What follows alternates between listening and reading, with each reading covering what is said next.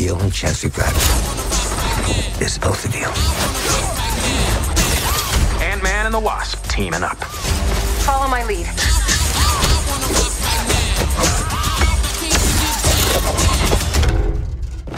She seems more intense. Get loose now. No.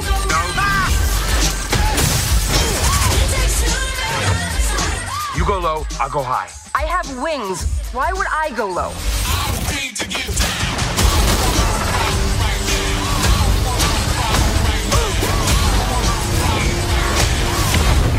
We're gonna die. I don't want to die. We didn't die.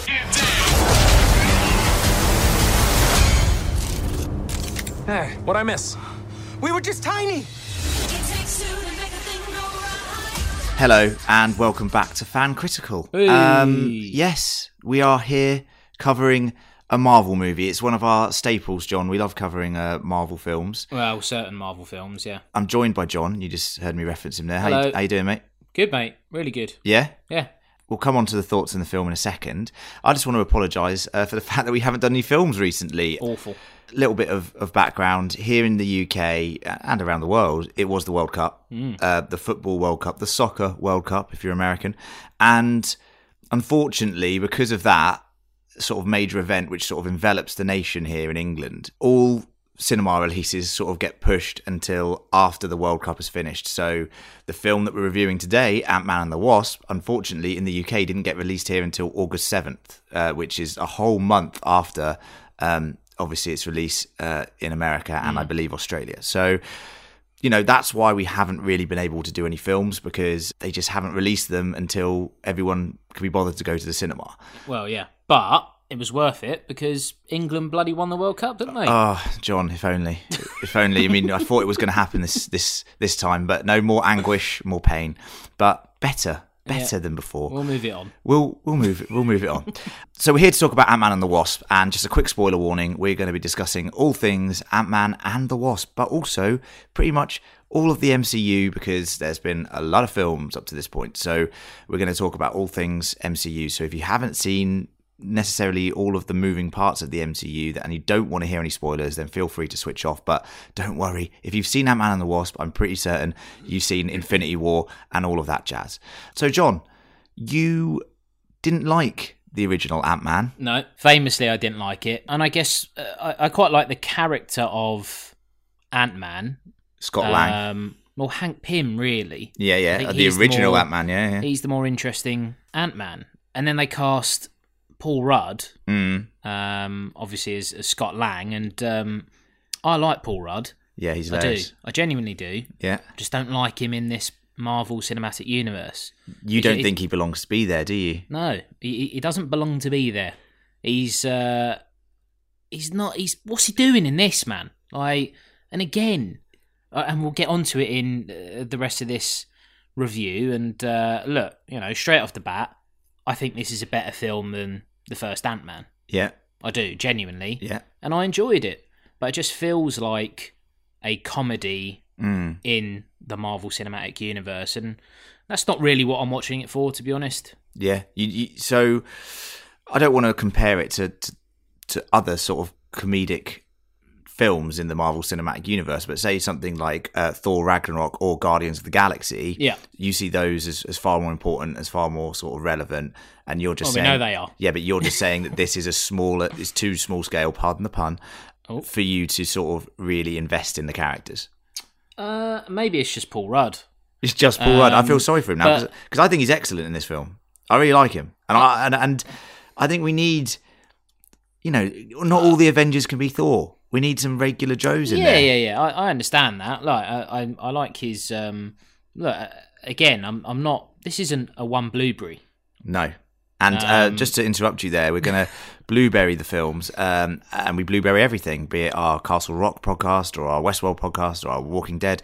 We blueberry everything that we do. And the blueberry system is thus: 1 or 0 blueberries is bad, 5 blueberries is the maximum and the best, and there can be no halves. So, John, what's your blueberry, please, my friend? I am going to give it 3 blueberries out of 5. Better than I thought you'd give it, considering I know you disliked the first one. Yeah, I mean, I never got the opportunity to blueberry Ant-Man. Correct. But if I had done, it would have been like maybe a 2. That's mental. But anyway, Maybe a 2. well, you know, Possibly a 1.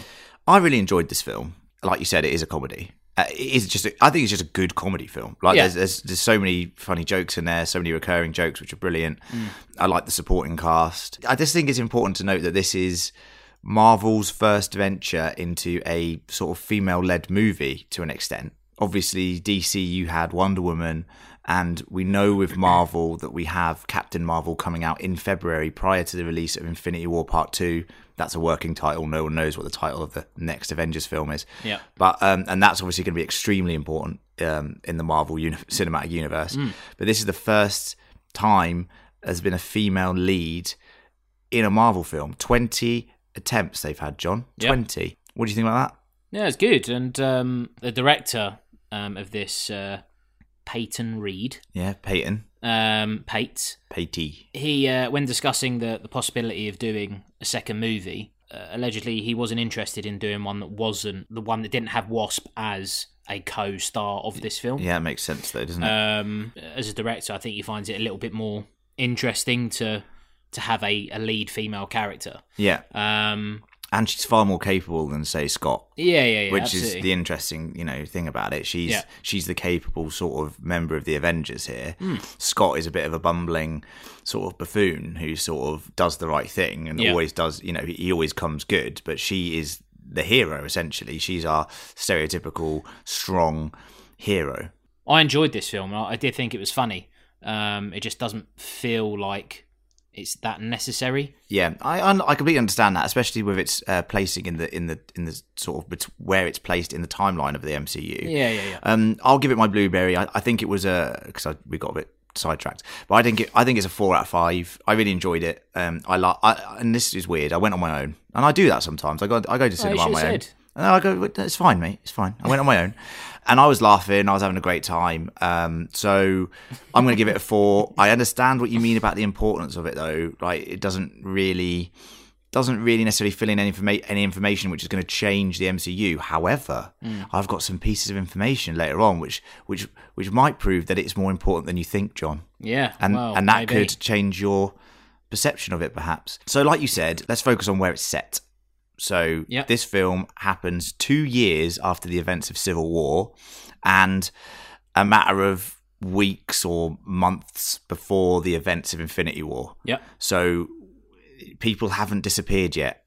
We haven't lost half of the literal population of the universe. Be weird if it was set after, wouldn't it? Well, that would just be depressing. It'd be the most depressing film. This is why you didn't necessarily maybe think it's important, because you already know that the heroes fail eventually, in a couple months' time. Well, yeah. Look, I understand there are certain things, and I guess we'll get on to the end credit scene right at the end, but which is fascinating, and but that's all I took from this film, I guess. Like that's if you've seen a film like Infinity War, and the next film that you want to see, you want to be either seeing a new character in some other dimension or timeline or whatever. Yeah. You don't want to go back to a very in the crux of the MCU, a minor character. Yeah. And then just run with a very smaller story. Like it's kind of like, I don't really care about Janet being stuck in the quantum realm. I don't. Well, it's interesting that you mentioned that, because obviously, thinking about it, we have gone from arguably the biggest sort of threat and foe that we've ever seen in the MCU, and the scope of it is universal, as in like touching trillions upon trillions of lives have been affected by the outcome of Infinity War. Yeah. To essentially what is a family-centered film, a film literally focusing on just a family, a mother. In all regards, it's very parental. This film, the theme about parentage is all through it, but essentially it's about rescuing Janet from the quantum realm. Yeah. So you're right. It is a bit of a jump from sort of weighty aspirations of the film, but I think it kind of works. And I think if you take it for what it is, and you just ignore Infinity War. I know it's hard. Yeah. Just ignore it and sort of just we don't always have to have a big bad character that is going to destroy the world for X, Y, Z reasons. Yeah. It's nice to have things which are more grounded in reality. And taking the first Ant-Man as a sort of example, it was a heist movie. And this is also a sort of heist movie, you know, getting the treasure from a location, the treasure being Janet from the quantum realm. Sure. You know, there's a lot of moving parts that by the end of the film sort of, you know, are all working in tandem with each other. Yeah, I think everyone was aware that nothing major was going to happen in this film. Yes. I actually had the same complaint about Thor Ragnarok. Yeah. And that's I love that film as well. I think that uses humour very well, but I wouldn't say it goes out to be a comedy. Yeah. It still has. I mean, that film actually does have a big bad, but Yeah. you know, it works. Yeah. But yeah, I do agree, and I guess you know, one of our other podcasters, I know Gareth, Yeah. 100% would love the smaller scale stuff, because Yeah. that's one of his big worries with Stranger Things. Yeah, he does prefer the smaller scale stories, that's for sure. Tiny stories. Tiny stories, nothing to do with his height at all. So Scott Lang, we pick him up here, sort of under house arrest, because after the events of Civil War, he's obviously, you know, made his bed and now he's got to lie in it. He's agreed to be under house arrest because he is not allowed to use his powers, not really that he has any powers. He's not allowed to use the suit. He's not allowed to contact Hank or Hope Pym. He basically has to invent ways to entertain himself. Yeah. The use of humour is excellent in this film. My favourite recurring joke of the whole film is the fact that he's learnt close-up magic, Yeah. which was genius. Yeah. And it runs throughout the whole film. It even has a bit of a payoff with the ending. Yeah. And his supporting cast of Luis and his security team once again steal the show at certain times, especially in reference to Truth Serum. That was one of the funniest things I've seen in the cinema this year. Again, I guess coming back to the stuff that this film does well, I think what they're trying to show is that he's just like this.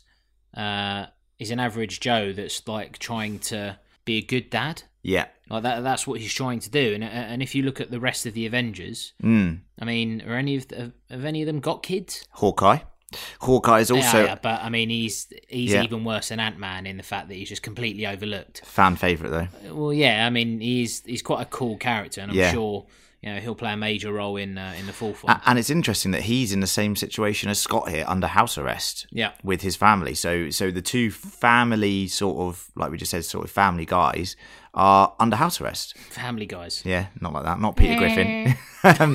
But no, so the relationship between Scott and his daughter was extremely important in the first Ant-Man. That is also extremely important in this film. Do you like Cassie? She's a great little actress.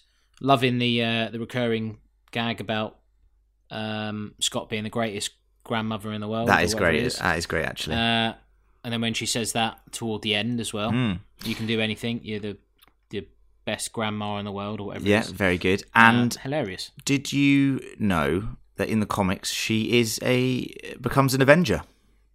I didn't know it for fact. Yes.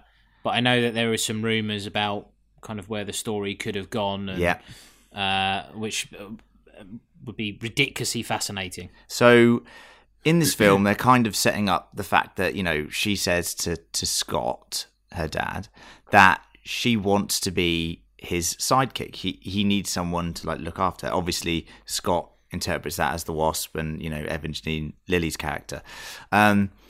But in the comics, Cassie Lang does become a young Avenger. She becomes an Avenger. She has the same powers as her father because she gets exposed to the Pym particles, and then she can now shrink and grow at will. Yeah. So there's a bit of room to play with there. That could be quite fun to have her. You know, she's a bit young at the moment, I think. But What would you call her? she's called Stature. Oh, no, but, you know, they don't have to go that way, do they? What would you call her?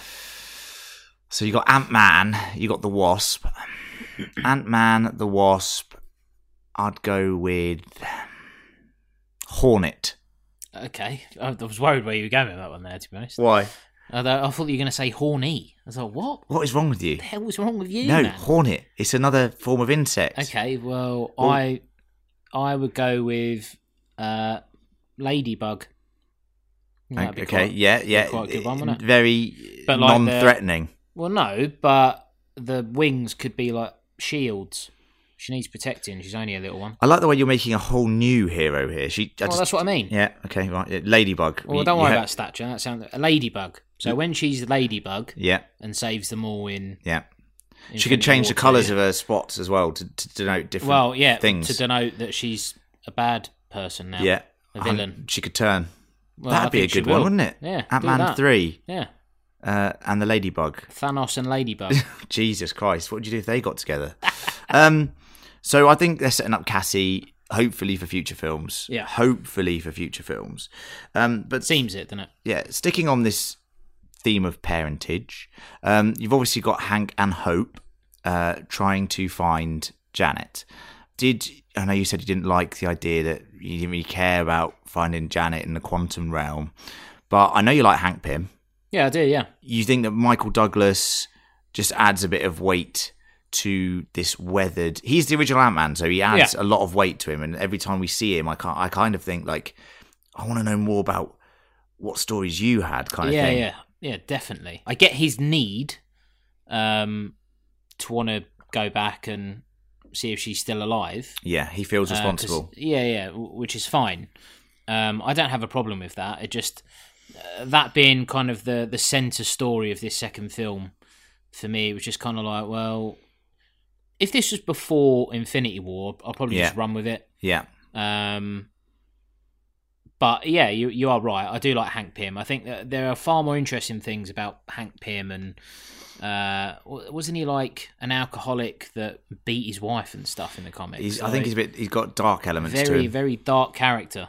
And they kind of try to allude to that in a very like they try and make out like he's a fucking Steve Jobs kind of character where he's obsessed with success and sort of fucks everyone else over to get there kind of thing. It does seem that he does fuck everyone else over to get where he wants to be. And we'll come on to some characters in a minute, which, get introduced in the film.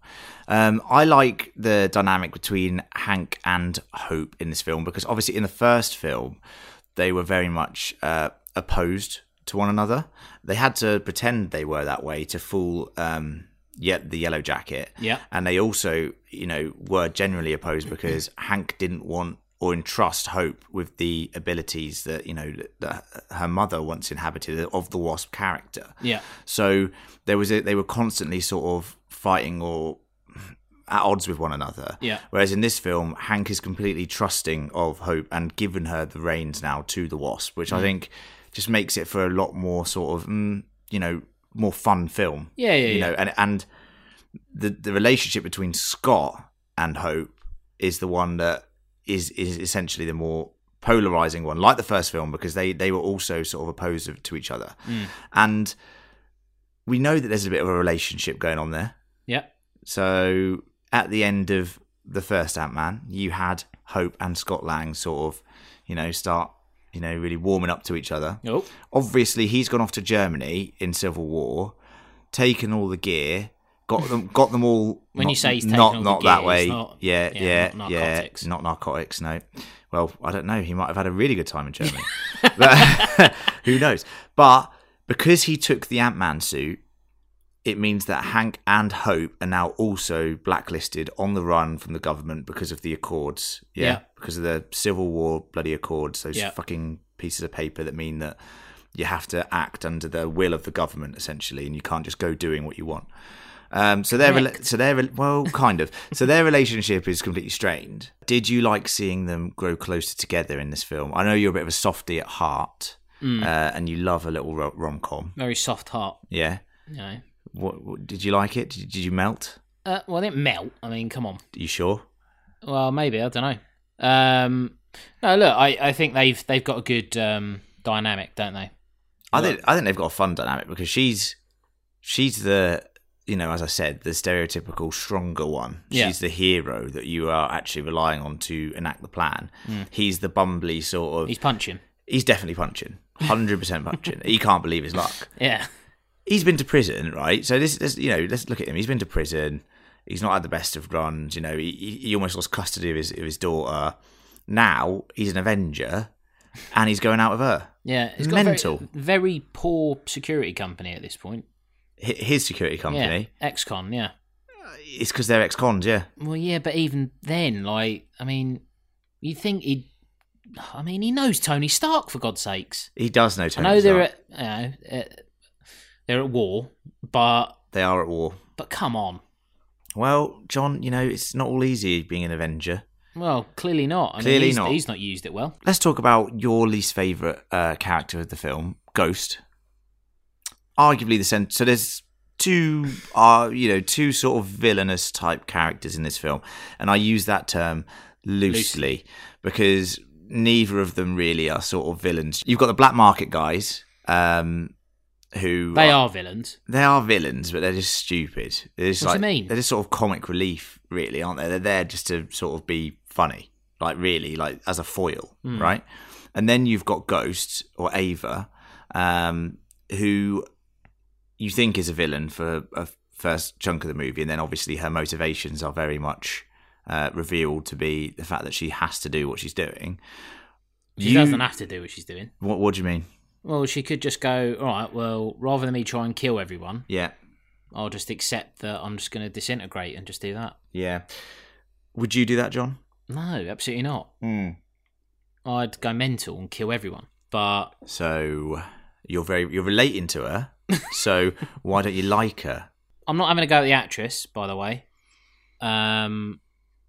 She can only deal with what she's been given, I guess. But yeah, which isn't a lot, to be fair. It's just, the whole character's a bit stupid, isn't it? I look at that character, that wouldn't be out of place in the Fantastic Four in the 90s. You'd think we've moved on a little bit. A fucking character that is, so sometimes they can go through things and sometimes they can't, and they're a bit like a ninja, but at the end of the day they have to recharge themselves. It's like, oh, come on, man, what is this? I think it ties into the whole quantum realm thing. No, of course it does, which is extremely interesting, which is fine, but come up with something better. Yeah, have it that the quantum realm's fucking leaking or something, so that there's no real villain, but other than those, I guess, those security guys or whatever, or the giant water bears that you see in the quantum realm. Yeah. What did they do? They're terrifying. Yeah, I don't know, though.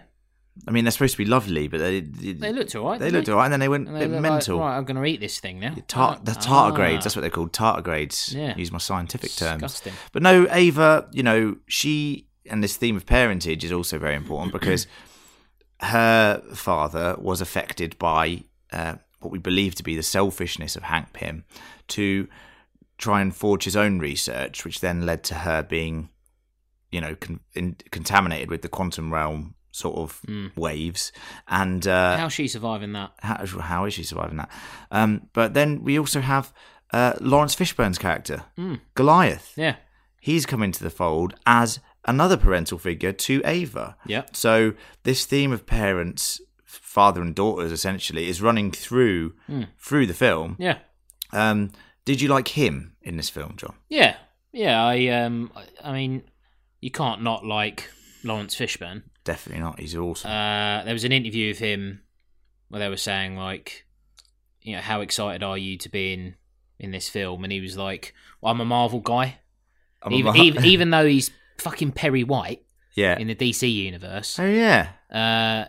He came out and went, look, I'm a Marvel guy. I've always been a Marvel guy. And he pitched Marvel Studios for several different roles that he could play.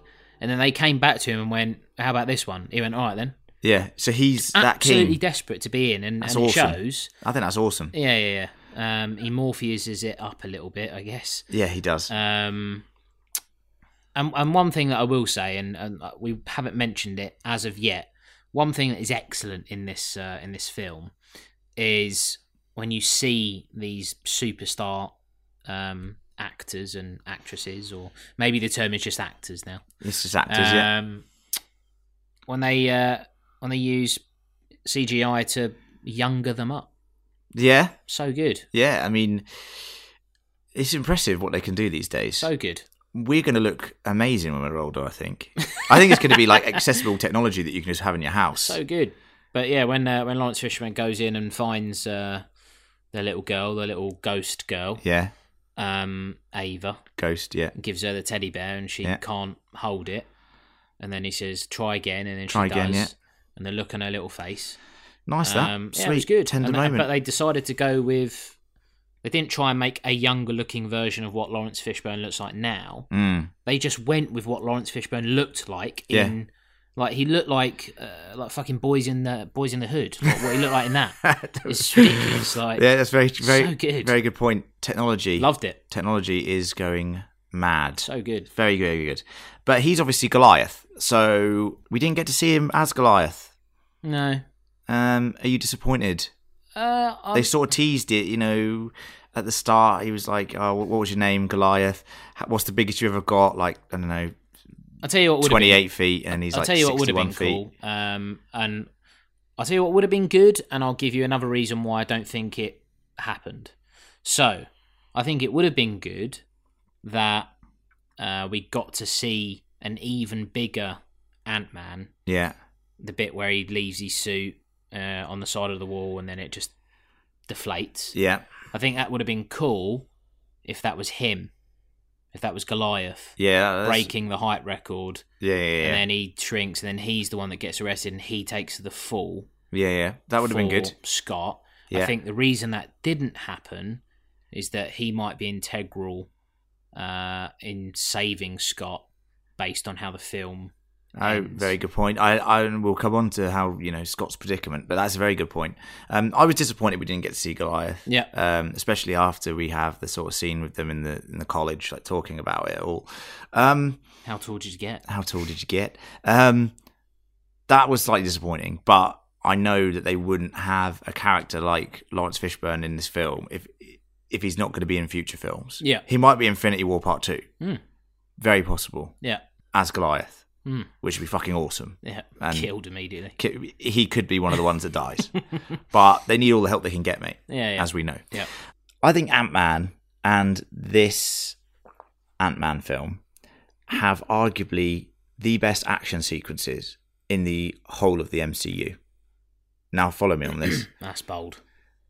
I love the way that they turn mundane, silly items into like key points of a fight scene. So, for example, I get a bit tired, and I'm sure everyone does who watches these superhero films, be it DC, be it Marvel, be it anything, of these over CGI fights where you're not 100% sure what's going on. Yeah. Sometimes the effects are a bit ropey. I think this film absolutely nails it, and the old one did, by having the ability to shrink and enlarge items at will for comical effect. Yep. I'm thinking Thomas the Tank Engine in the first one. Right. I'm thinking the Hello Kitty Pez dispenser in this one. Yeah. I'm thinking the fact that Ant-Man can go giant, or he can go into the size of like a little midget, Yeah. which was also hilarious. Yeah. It was hilarious that he was stuck at this sort of midget height, Yeah. and he couldn't do anything. Little people. Little toddler, like a toddler. Yeah. It was hilarious. Yeah. I love the way that they use the CGI and the action sequences in this film. Do you think that it's the best, or are you No, I still don't think- super invested in the sort of? I mean, I'm going to say something. Black Panther, which we liked, which we love. The CGI in that film was god awful at times. Yeah. No, look, And the end fight in Black Panther, so disappointing. Yeah. It was definitely on that agree with stupid train line thing, and it felt so CGI. Yeah. Whereas the fight when T'Challa was fighting Killmonger for the power of the crown in the sort of waterfall bit, Oh, I think the one where he fights M'Baku. M'Baku. Yeah, exactly, that's what I mean. That fight Yeah. is excellent. Yeah, so I just mean like that. You know, Less is more. Less is more, and what I'm saying is sometimes these films, their climax relies upon not like that. Their climax relies upon these stupid, over the top CGI, all CGI fights. Yeah, it's why Transformers is awful. It's why it's awful. But this uses it in a way that blends it so seamlessly into the actual reality of what's going on, but using these giant props and this funny stuff. I much prefer it. Yeah. It seems that their budget is much better. Yeah. I don't know what it is. Like the Black Panther budget, I don't know where they spent the money on at the end, because the end fight was terrible. Worst part of the film. Yeah. But this had excellent CGI the whole way through. Whether it's Ant-Man coming out of the water at 80 feet or whatever, something stupid. Yeah. Or whether it's the giant Hello Kitty or the giant salt shaker or, all these crazy things. Yeah. Or the quantum realm, which I think looks stunning. Yeah. I mean, the quantum realm, and we've seen it in Doctor Strange, because when Doctor Strange has his first sort of trippy experience into the multi-dimensional sort of world that the Chosen One makes him see, that's incredible. Yeah. The quantum realm, incredible. It looks like $1 million. It looks like they spent $1 million on it. Well, I think imagine working on a film like this with a silly amount of money to be able to spend on special effects and with the quantum realm, like you just let your imagination go wild, wouldn't you? 100%. And you can see that every time they suggest doing anything that's beyond the norm in Doctor Strange and in this, you know that they must have loved doing it. Yeah, I think being a storyboard artist or some sort of conceptual artist on some of this Marvel stuff must be incredible. Yeah. It must be like they just have like carte blanche, like you said, the quantum realm. What is that?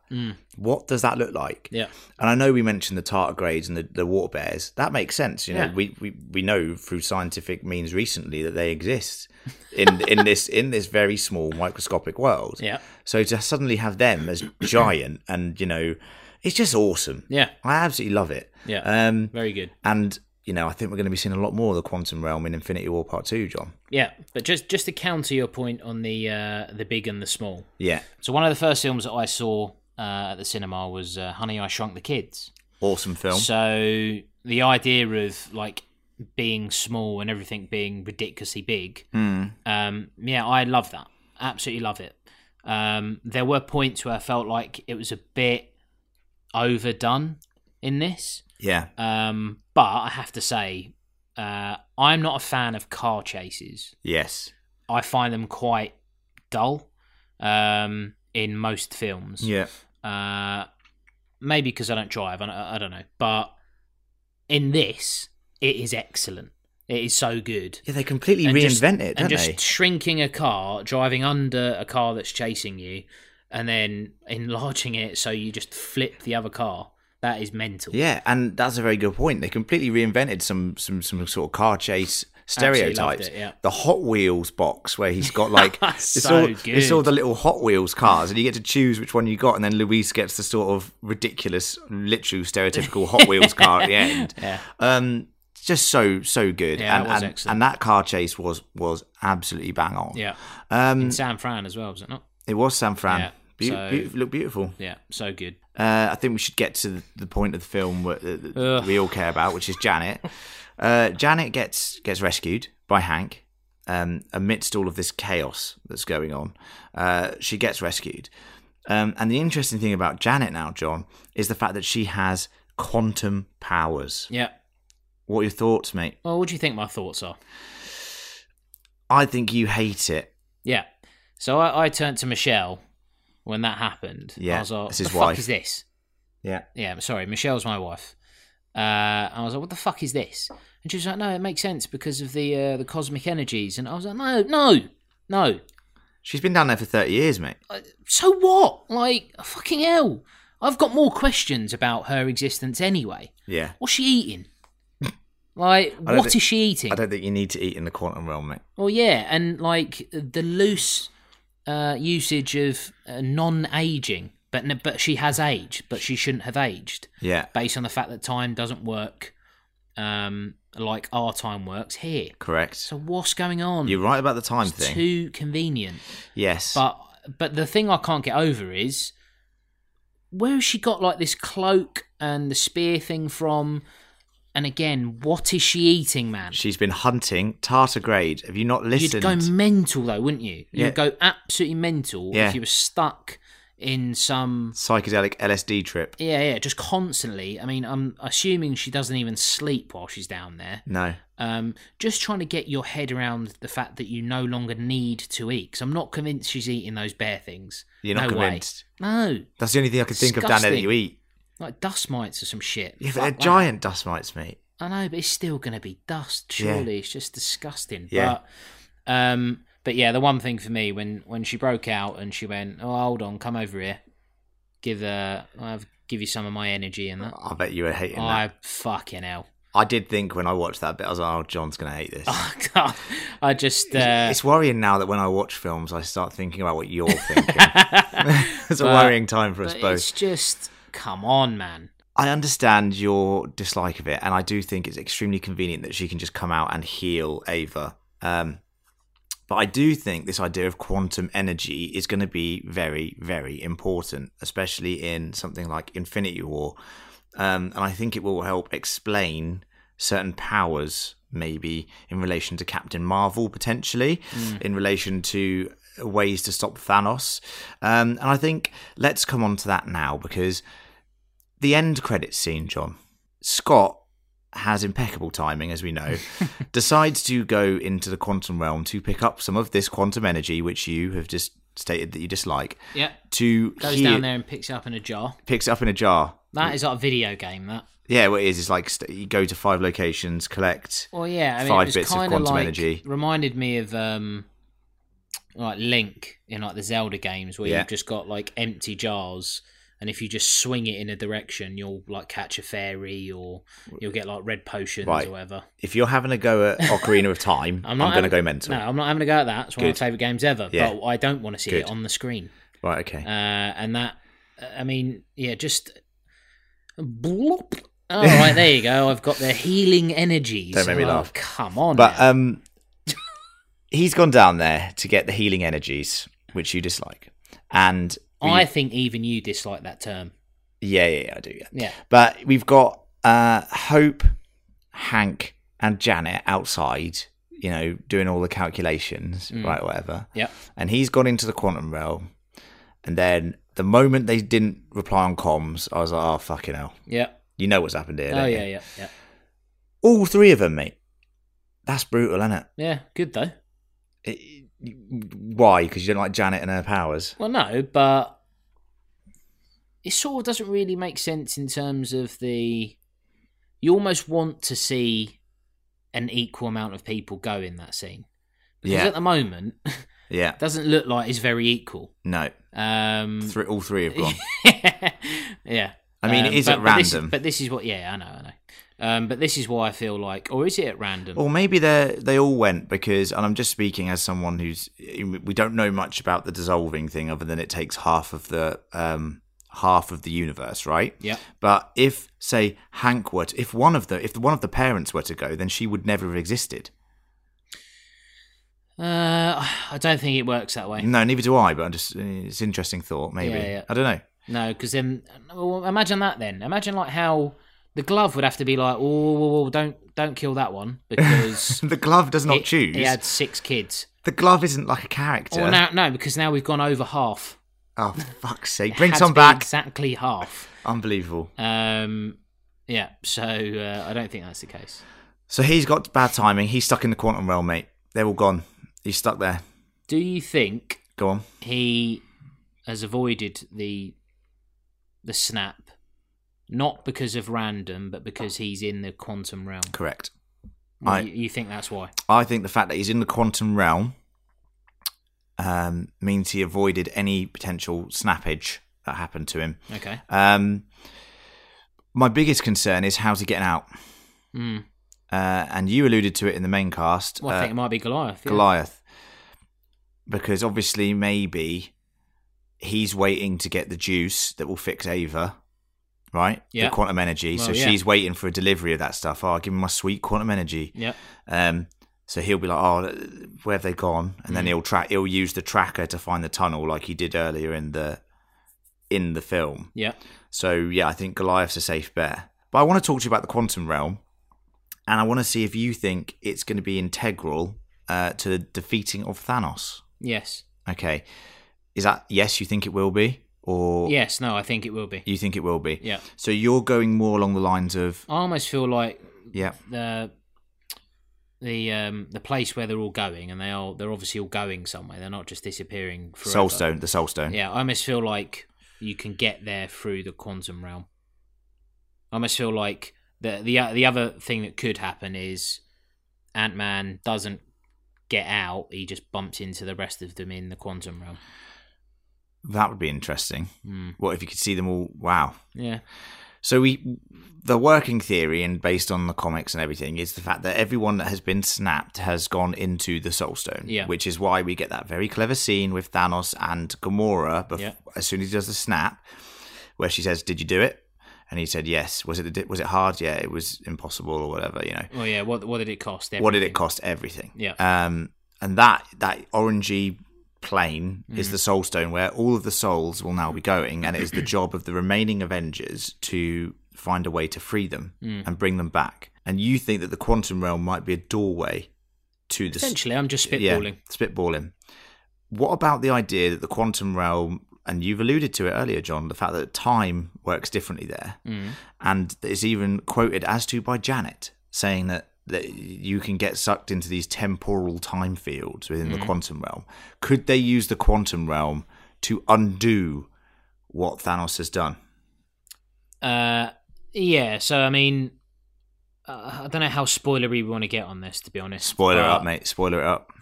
I mean, there's a fair few people alluding to the fact that in shooting of the Avengers 4, yes, we see characters... Oh, you mean how spoiler we're going to get in terms of leaked photography? Yeah. I think anyone who's seen... I mean, there's evidence of... Yeah.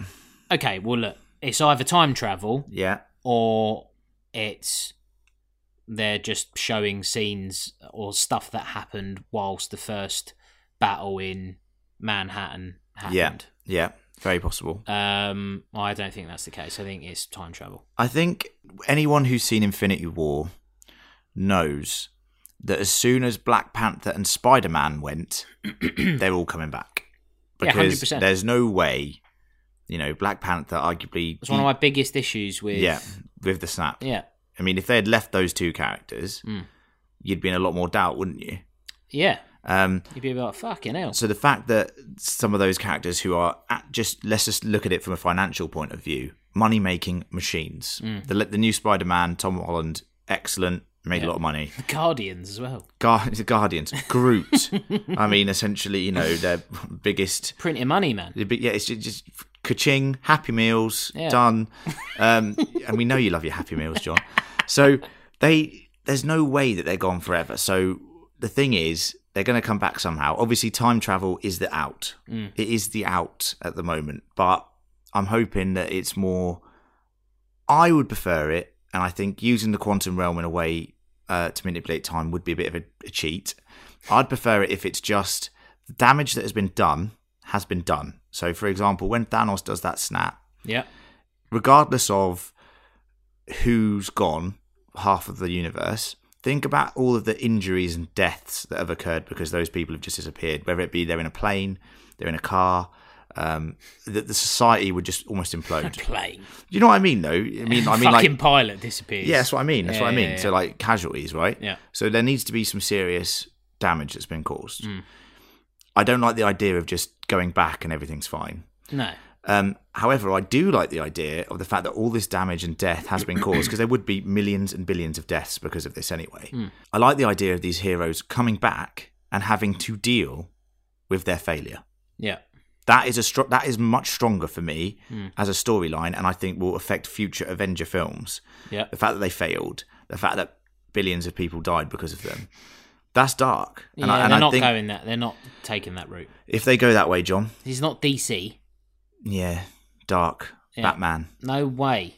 The next Marvel movie isn't opening with fucking Bob Dylan. Like this is The Watchmen. Yeah. Do you know what I mean? Like this is. Oh look, we've found the magic potion of life, and now everything's fine again. Yeah, 100% that's happening. Well, I hope it's the other way, but I want to round this. Look, you know me, I'd love the idea of that happening. Yes, but it's a Disney movie. Yeah, it's a Disney movie. But I want to round this up by talking about just quickly before we finish up on Ant-Man. So I think we enjoyed it. I think the general consensus is it's a very good Marvel film. I would go and see it. Yeah, I think the general consensus is it's a good comedy. at the end of the day, I think if you like comedy films, I don't really think you need to know too much about what's going on in the Marvel universe. If you've seen the first Ant-Man, you could just go see this Ant-Man. Do you know what I mean? You don't need. I don't even think you need to see the first Ant-Man to go and see this. You could just go and see it and have a good time. I mean, obviously, Captain Marvel, as we're talking about, is the integral piece of the Infinity War puzzle. Yeah. Are you excited for that in February, John? Yes. Like, literally seen nothing of it. Yeah. No, like... Well, we've seen the end credit scene of Infinity War. That's all we've seen of it, which is the buzzer to call her. Yeah. No trailers or anything. No. Like, it's... I'm intrigued. I'm very intrigued. And, Carol Danvers, Captain Marvel, she is one of the most overpowered superhero characters you're going to find. She is essentially Thor level of overpoweredness. And as we saw, Thor's weapon even stopped a full Infinity Gauntlet of power at it. Yeah. So, she's integral to defeating Thanos. She's integral to potentially, stopping and reversing the effects of the gauntlet. Another interesting theory, just to mention, was the fact that they use the quantum realm to go back in time to recruit Carol Danvers or to create Carol Danvers. Right. So that she is available to stop Thanos in the future, which is why Nick Fury never called her up to this point. Right. What do you think about that? That'd be interesting. Yeah. Because again, like one of the bugbears of the ending of Infinity War is, hold on. Why have you not called her before? Why have you never broken out before? It's not like... I mean, Ultron was pretty bad. Yeah. I mean, Loki invading the planet looked pretty bad at one point. Yes, definitely. It's not like they were like, well, we've definitely got this in hand. They were struggling. Yeah, they were struggling. 100%. So, interesting thought. But yep. So the next Marvel outing will be Captain Marvel in February, before the May release of Infinity War Part 2, which is the working title. There's been rumours that it's called Endgame. I quite like that. Yeah, I like it. I think that's a very strong title. So that's it. That's it for Marvel. That's it for Marvel till February. I know. That is mental, isn't it? We'll do something else before then. Don't worry, we're doing lots else before then. No, but I mean Marvel based. Oh, 100%. 100%. Yeah. Maybe just a catch up. Just a little Marvel catch up. Yeah, why not? But we have been fan critical. Thank you for listening to us today. If you have enjoyed this, please do subscribe. We are on all of the podcast channels: iTunes, Stitcher, Spotify. We have many other podcasts. A show that we're covering at the moment is called Castle Rock. It is on Hulu. It is set in the Stephen King multiverse, and it's a sort of horror type thriller show, a mystery show as well. And it's getting excellent reviews. It is easily one of the best things I've seen this year. And we're reviewing it weekly. If you have Hulu or a means to watch the show, please do check it out. That's with inverted commas. Please go check it out. And if you do like it, subscribe to our Castle Rock podcast, which is Castle Rock Critical. Also on any podcast app, Stitcher, iTunes, Spotify, all of that jazz. We have more films that we're going to be covering very soon. We're going to be covering films like The Predator, Shane Black's new Predator film, which originally I thought looked terrible from the first trailer, but the second trailer completely bought into it. Good cast. Very good cast. So looking very good. And Shane Black is notorious for sort of slightly dark comedy type scripts, so I think he'll be really good. We're going to cover Aquaman, DC's latest sort of venture into the Justice League world. They're giving it a go. And I like Jason Momoa, so hey, look, I thought Justice League wasn't awful. It's not awful. It's definitely not awful. It's no Infinity War, that's for sure. No, absolutely. We're also going to cover films like Halloween. Whoa! The new Halloween. Michael Myers, his final outing, maybe. Or if it goes well, obviously, he'll be back again. Yeah. And of course, Venom, which is a sort of Marvel film. It is a Sony licensed Marvel film. Finally seeing, Eddie Brock, a decent Venom, Tom Hardy.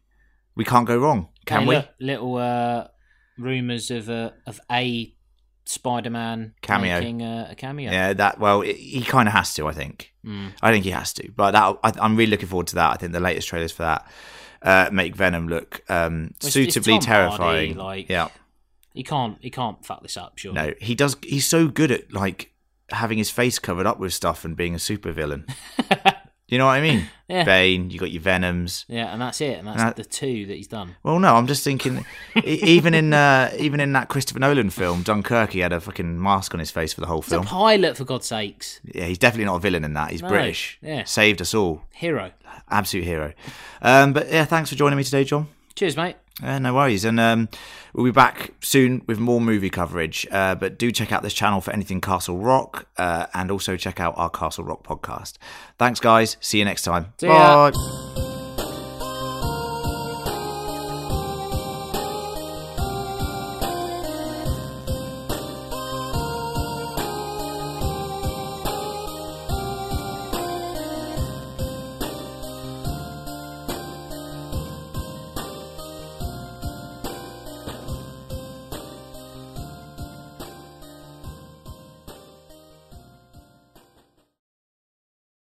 Did you know a 2018 study showed half of prenatal vitamins tested had unacceptable levels of heavy metals? I'm Kat, mother of 3 and founder of Ritual. When I was 4 months pregnant, I couldn't find a prenatal I could trust, so I created my own. Ours is made traceable, third-party tested for heavy metals, and recently earned the Purity Award from the Clean Label Project. But don't just take my word for it. Get 25% off at ritual.com/podcast.